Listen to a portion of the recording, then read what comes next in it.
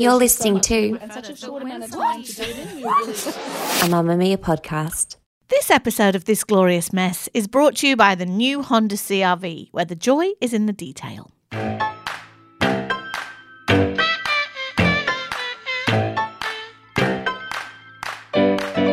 Hello, and welcome to This Glorious Mess, Big Kids. I'm Holly Wainwright. I have two big kids who are 8 and 11, and I work at Mamamia. So, Holly, I've got 3 kids. My name's Andrew Daddo, and mine are full grown, right? Full size now. So do you look at your kids, or how often do you look at your kids and think, holy crap, you guys are growing up so quickly? And like if you were to go away for 2 nights, do you come home and nearly... Oh my God, yes. Especially lately. Like I feel like every time I look at Matilda, who's my daughter, she is taller, more grown up. Every time I look at her. And I'm like, how did that happen? Yeah. And I'm really boring about it. I post pictures in the family WhatsApp group to my people back in England, and I'm like, look at them. Who are they? Where are they from? Yeah. They're giant. So to that end, this is Mamamia's podcast for parents who look at their kids and go, how the hell did that happen? Exactly. And I think that covers the whole thing of how did that happen, their behaviour? How did that happen? Did they get so big? How did that happen? Did they get so beautiful? How did they get so frustrating? How did they get so fantastic? It's so true. Yeah, because we literally go through the whole... gamut. I think that's what I like about parenting is that you get to go through the whole shebang. You do. I want to tell you that we do have a show for people who have little kids who aren't yet looking at them and going, how did that happen? Although I think you do it from the minute they're tiny babies and then they sit up. And then how did that happen? Exactly. Dude, don't... Stop eating the power cord. That is This Glorious Mess, Little Kids. It's hosted by Lee Campbell and Tegan Natoli, and it's out every Monday. But on our show today... So today we're joined by the authors, parents. It's a husband and wife team who have written a book called Raising Girls Who Like Themselves in a World That Tells Them They're Flawed. So it's a really interesting... Well, I mean, we haven't had the discussion yet, but my money's on this will be a really... interesting discussion because it's sort of looking at, I mean, far out. Of course we want to raise kids who like themselves. It begs the question, do we like ourselves? Oh my goodness, this is deep. It's difficult enough for us to wake up every morning, look at yourself and go, you're all right. Do you know what I mean? I know, but there's a lot of pressure on young girls. Yeah, so with the whole matrix of being a teenager or a younger, actually I think the book is more specifically, say, for between 5 and tween, and that's sort of where it's targeted because that's how old their girls are. It's that gamut, but it's setting them up for what's coming next. So I'm really looking forward to it. Casey Edwards and Dr. Christopher Scanlon. It's a big book. It's a gutsy book. So it should be a great discussion. It's a perfect time to have this conversation because it's International Women's Day on Monday and we are talking about young girls. But first, we're also talking about young girls here too, actually. We have a parenting dilemma. Parenting mentors! Do we get a cape? Now, Andrew and I like to think of ourselves as parenting mentors, but as we always say, not experts. Not experts. Just a lot of experience. Not on this one.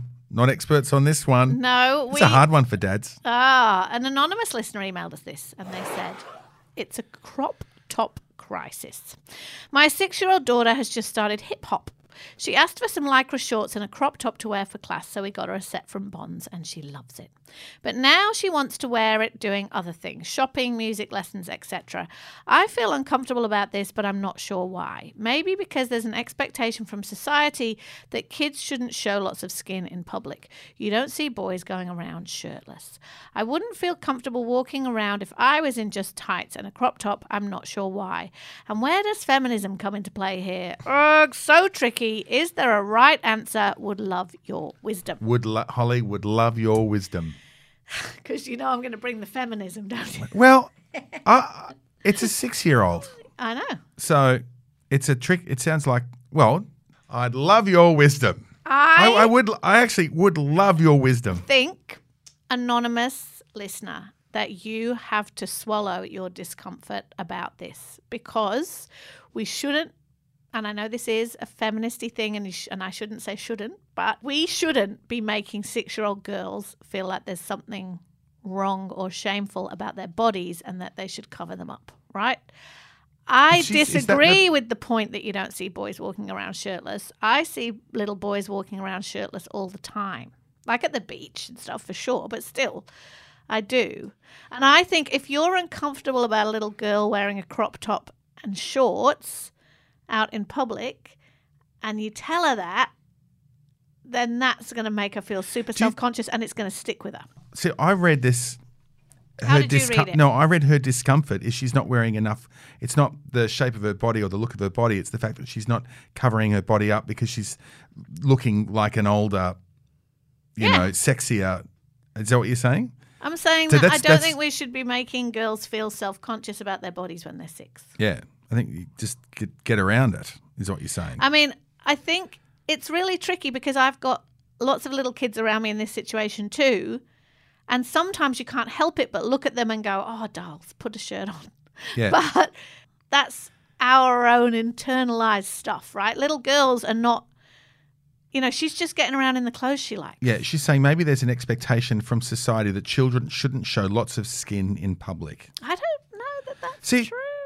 Little kids, I think there's an expectation from society that like teenage girls shouldn't and stuff. I don't know. I think I you're just right. think we But- should try so- be very careful at the messages we send Yeah. little girls. So I think I suspect the question is that she's dressing like a teenager before she should be dressing like a teen. That's my assessment of what she's saying. So she shouldn't be dressing like that because she's dressing like an older girl. Yeah.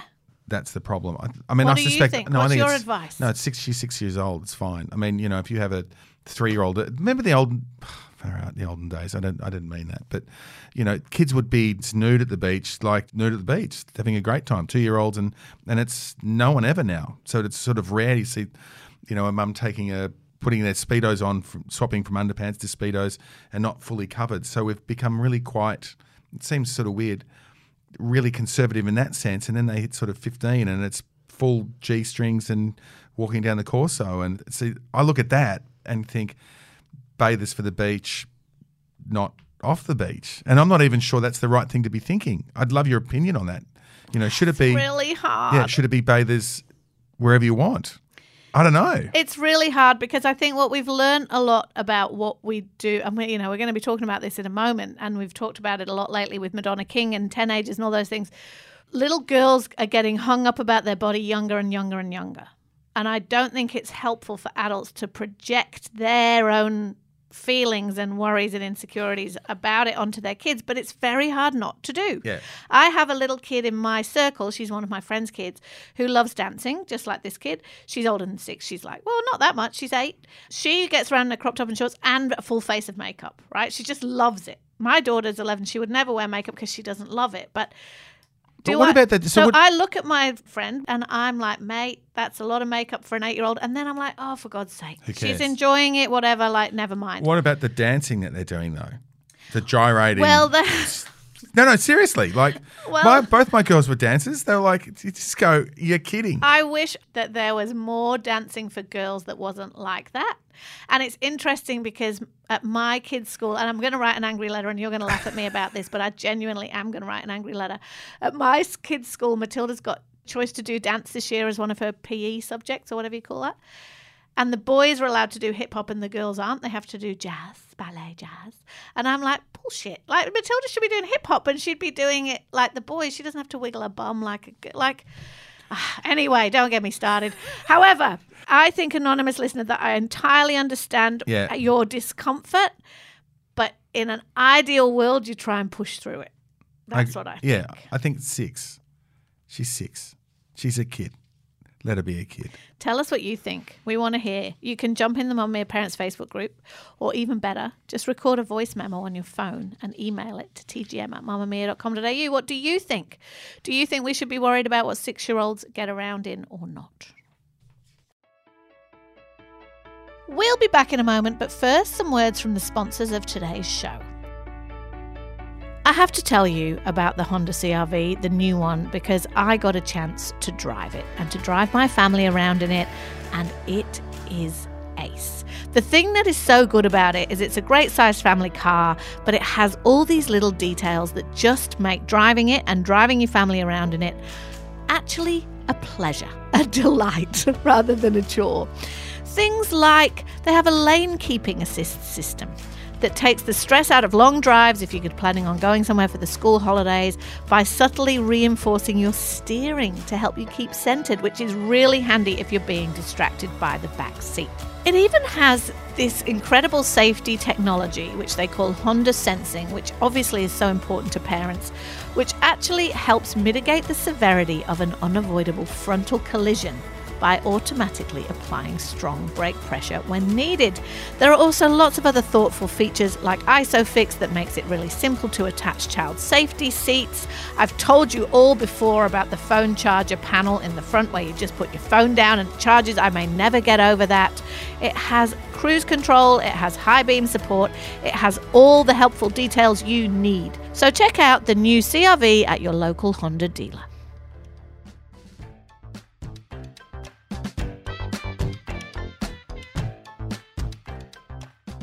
For this next conversation, Andrew has had to step out, so I'm going to be taking the reins and I'm very excited. I'm going to be talking to Casey Edwards and Dr. Christopher Scanlon.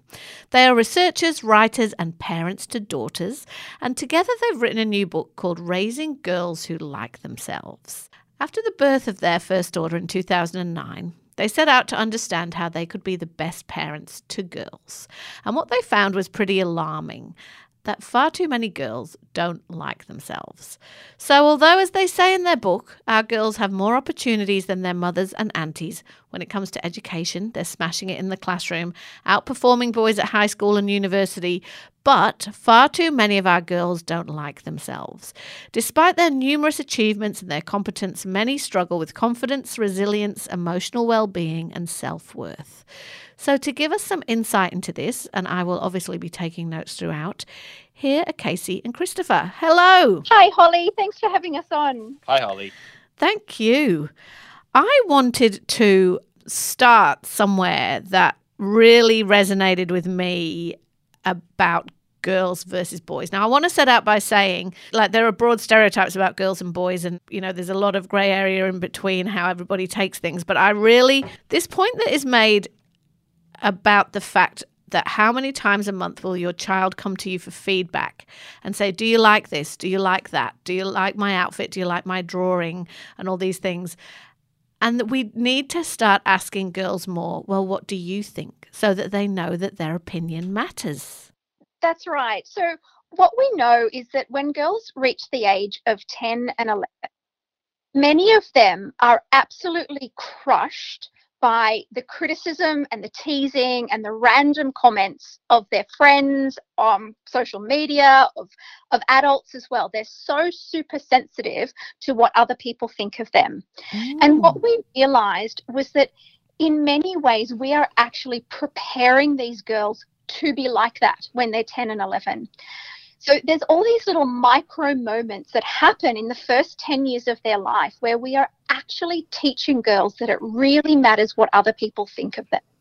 And one of the ways is what you said there. Every time a girl comes to us and asks us for our opinion about their somersault or their drawing or their dress, and we give it freely, then we're saying to them that our opinion matters more. They take our opinion to work out whether or not they're okay.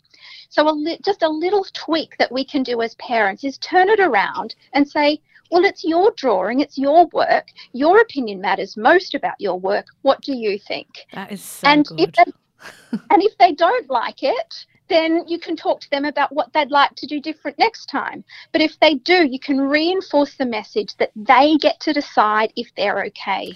So when you set out to write this book, so as I was saying in my intro, you had a daughter in 2009 and you set out to write this book and research it. That point about girls being more invested and indexing their self-worth about other people's opinions, what have you found out about why that might be? I think it's because we train girls to do this. You know, it's so much part of the way in which we raise girls that we kind of engage them in this way. And I don't know whether we do it. I don't know whether little boys actually do it as much. Certainly, and you know, I'm a father of daughters, so I don't really know, and I don't have a lot of to go on here. But from what I've observed, little boys are quite happy just going on and doing things and getting on with it. They don't look for this kind of reassurance. So I think we actually we don't really make a conscious decision to train our girls in this way. But I think we just do it because that's the way in which we engage with little girls. Another thing that's different in the way that we interact with girls and boys that adds to this problem is the way that we are constantly critiquing girls' appearance. So every time that we say to a little girl that you can't wear that dress, or you can't wear your hair like that, or you can't smear mummy's lipstick on your eyebrows or whatever, we are effectively saying to them, what will other people think? And that's the message that they're learning. And the same is true with the different standards that we have in terms of kids giving affection. You know, if children want to kiss their grandparents and their aunt and uncle, then that is wonderful and we encourage it. But if they don't, often little girls, more so than little boys, feel that they have to. They have to kiss grandma, they have to kiss grandpa and thank uncle for the present with a cuddle or whatever. And again, what we're saying to girls is what other people think, grandma's comfort, uncle's happiness is more important than yours. That's so interesting. So listen, the title of your book about raising girls who like themselves is a bit provocative, I think, in a good way, because I don't know very many grown women who like themselves that much, but you wonder about that socialization. So what made you focus on that area of research? Like, we worry so much about adolescent girls at the minute. We know and we read all the time about anxiety and body image and self-harm and eating disorders, and it feels overwhelming. Did you decide as researchers that this self-love or even self-like is the key, is the important piece? Yeah, there's two things here. The first one is my absolutely deep personal motivation is for writing this book, is that I want my girls to grow up liking themselves more than when I was growing up. Now, there is no doubt that the world is far more challenging for girls in many ways than it was when we were growing up. Do you think that's true? Do you think that's a definite sort of fact? Yeah, certainly I do. With the pressures of social media, with overscheduling, with the constant measuring that we have on kids and the high standards that we never had. But the thing is, our generation don't like themselves either. You know, so what we realised was that if we wanted different outcomes for our girls, then we needed to parent differently from the way that we were parented. And that was our quest, to find out how we could do that so that our girls can actually grow up liking themselves. We entered into, parenting with, I think, a different kind of, a goal as well for our kids. We kind of, bought into, we just want our girls to be happy. And I think there's a number of things wrong with that. It kind of is linked to the self-esteem movement, where we're just going to tell kids that they're awesome all the time. Yeah.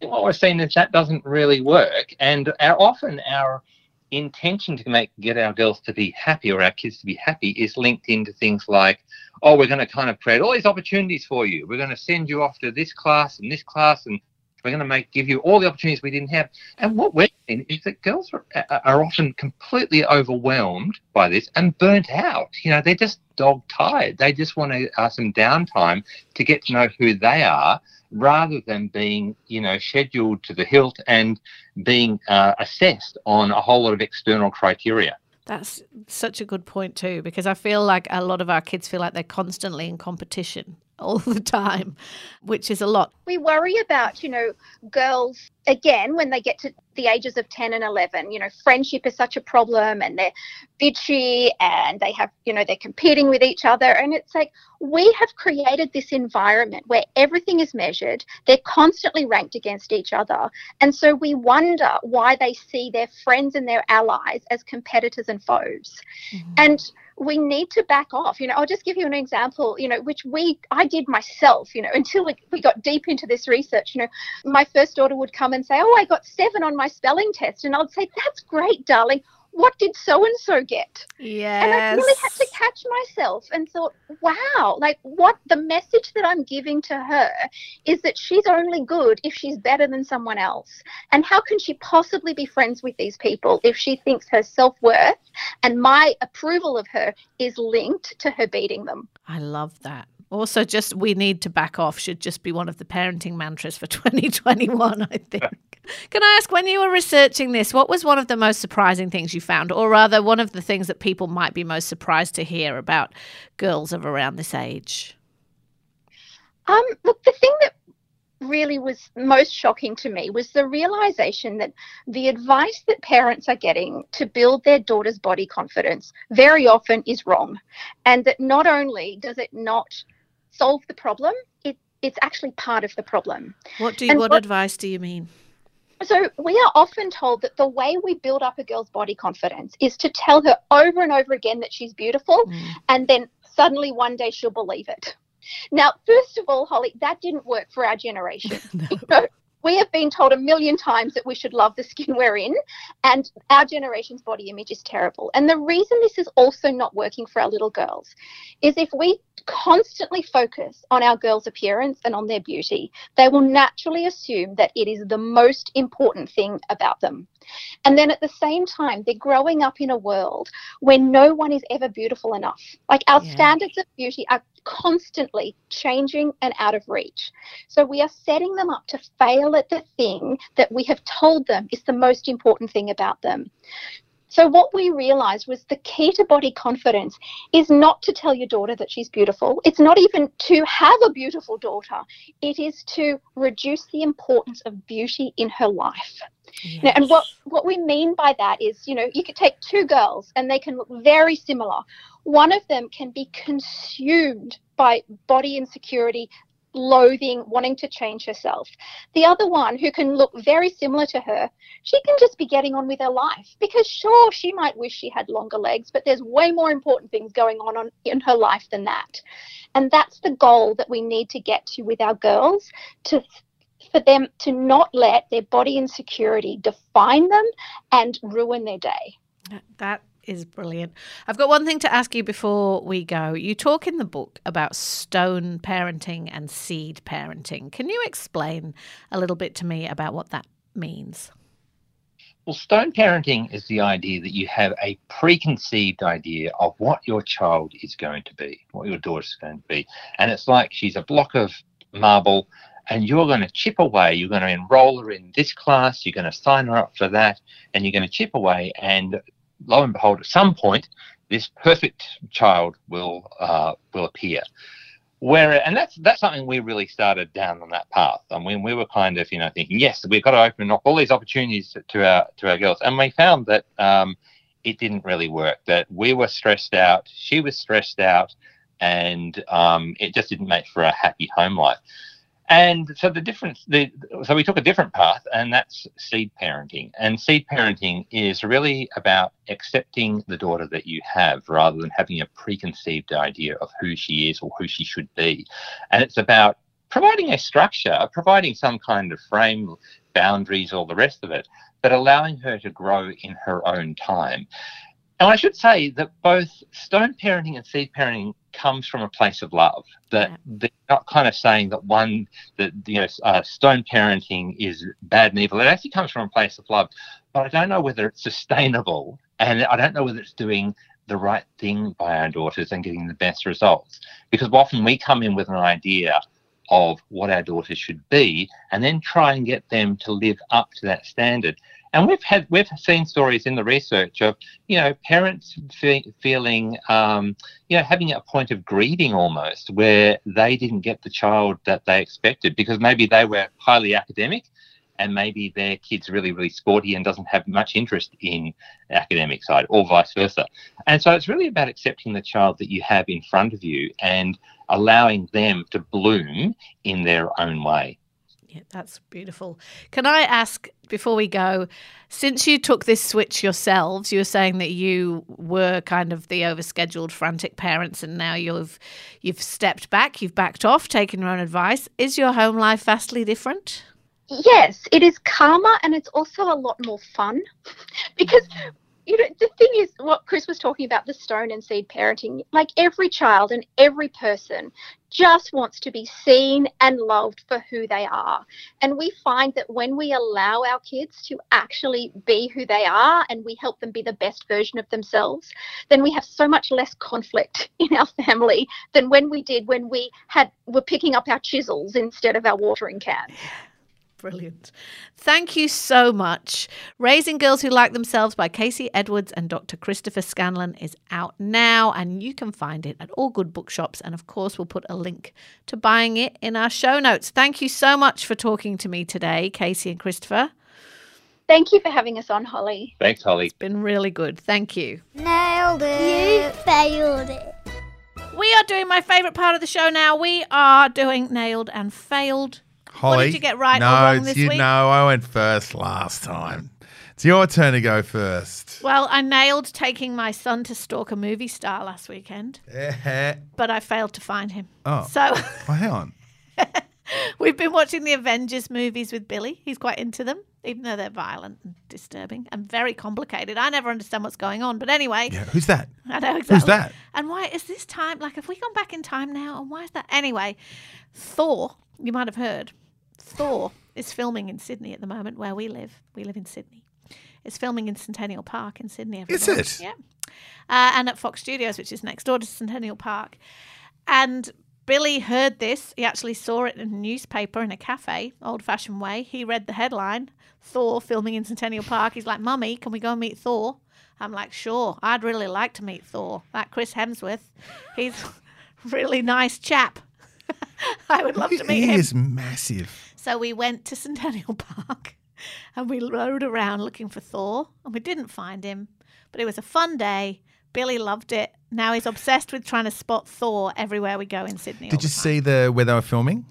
Yeah, they've like sectioned off a big bit of the park, Amazing. and there's like a big pile of stuff there. And he's shocked by how many people are involved Mate, to make a film. it's crazy town. It's also COVID times, and you're like, what? But also good for the economy, etc. Yeah. But yeah, we're now on constant high Thor alert in our family in case we bump into him around the place, and I'll be like, hi, as if I know him, and he'll be like, get away from me, you crazy woman. All right, Hole. So I've dragged my mother into my own deep sadness web of I made her own putter. So the golf, right? So like, I mean, I'm quite happy I know being you're a always loser. making little golf clubs. Yeah, no, but I've made her a wooden putter, right, and sent her away with it. So when she was here, I made her the putter. So it's made of decking timber. It's called the deck. It's made of decking timber. I sent her back to Melbourne to play with the deck, and it was a disaster. Oh, Right? It doesn't So work. It should work. What I had to do is melt sinkers, drill holes in it, melt sinkers into the wood to make it heavy enough so it felt good. She's mid, round, and the melted sinkers, which is just great fun to do, fell out. Two of them fell out from the putter. So she's leaving lead bullets Oh my God. on the green. And And everyone's like, nice. nice. And what are you doing? Nice putter, And she's gone, Bronwyn. And she's like, my son made it. yeah. And she said, I promised that I would. Anyway, like, it's great for me to make dumb stuff for me because I just find it terribly entertaining. It's not always great to share them on. No. Like, Mum's a beautiful artist, like you've seen her fish on Instagram. And I tried to, no, just not everything's for everyone. That's right. Don't make your rubbish things. But don't get upset when they get discarded. Maybe that's the main thing. You can send us your parenting mentors or your nailed and failed by recording a voice memo and emailing it to tgm@mamamia.com.au. We love to hear from you. Also, if you love listening to this glorious mess, you might enjoy some of our other podcasts like What I Eat When. Take a listen to our recent episode of when the marvellous Sylvia Coloca speaks to prominent Australians about the food that tells a story. My mum and dad didn't entertain that much because every time they did, it was an ordeal for us kids. It was literally just days and days of preparation, and everything from the curtains to the windows had to be washed and scrubbed. And what at the time seemed like an unnecessary chore, now I know was a language of love as much as the food that mum would then prepare, and she would slave and slave for days in the kitchen. I remember she wouldn't really eat much of it, and I used to think, but why wouldn't she want to eat it? But it's probably more because it is an act of love. It comes out of generosity and wanting to gift other people. Well, that's probably because she was slaving in the kitchen the whole day. And that's probably true. By the time everybody was sitting down, she probably just wanted to have a cigarette, a shot of tequila. This Glorious Mess is brought to you by Mamma Mia. This episode is produced by Michaela Floriano. Have an amazing week and we'll see you next time. Please do. Thanks, Michaela.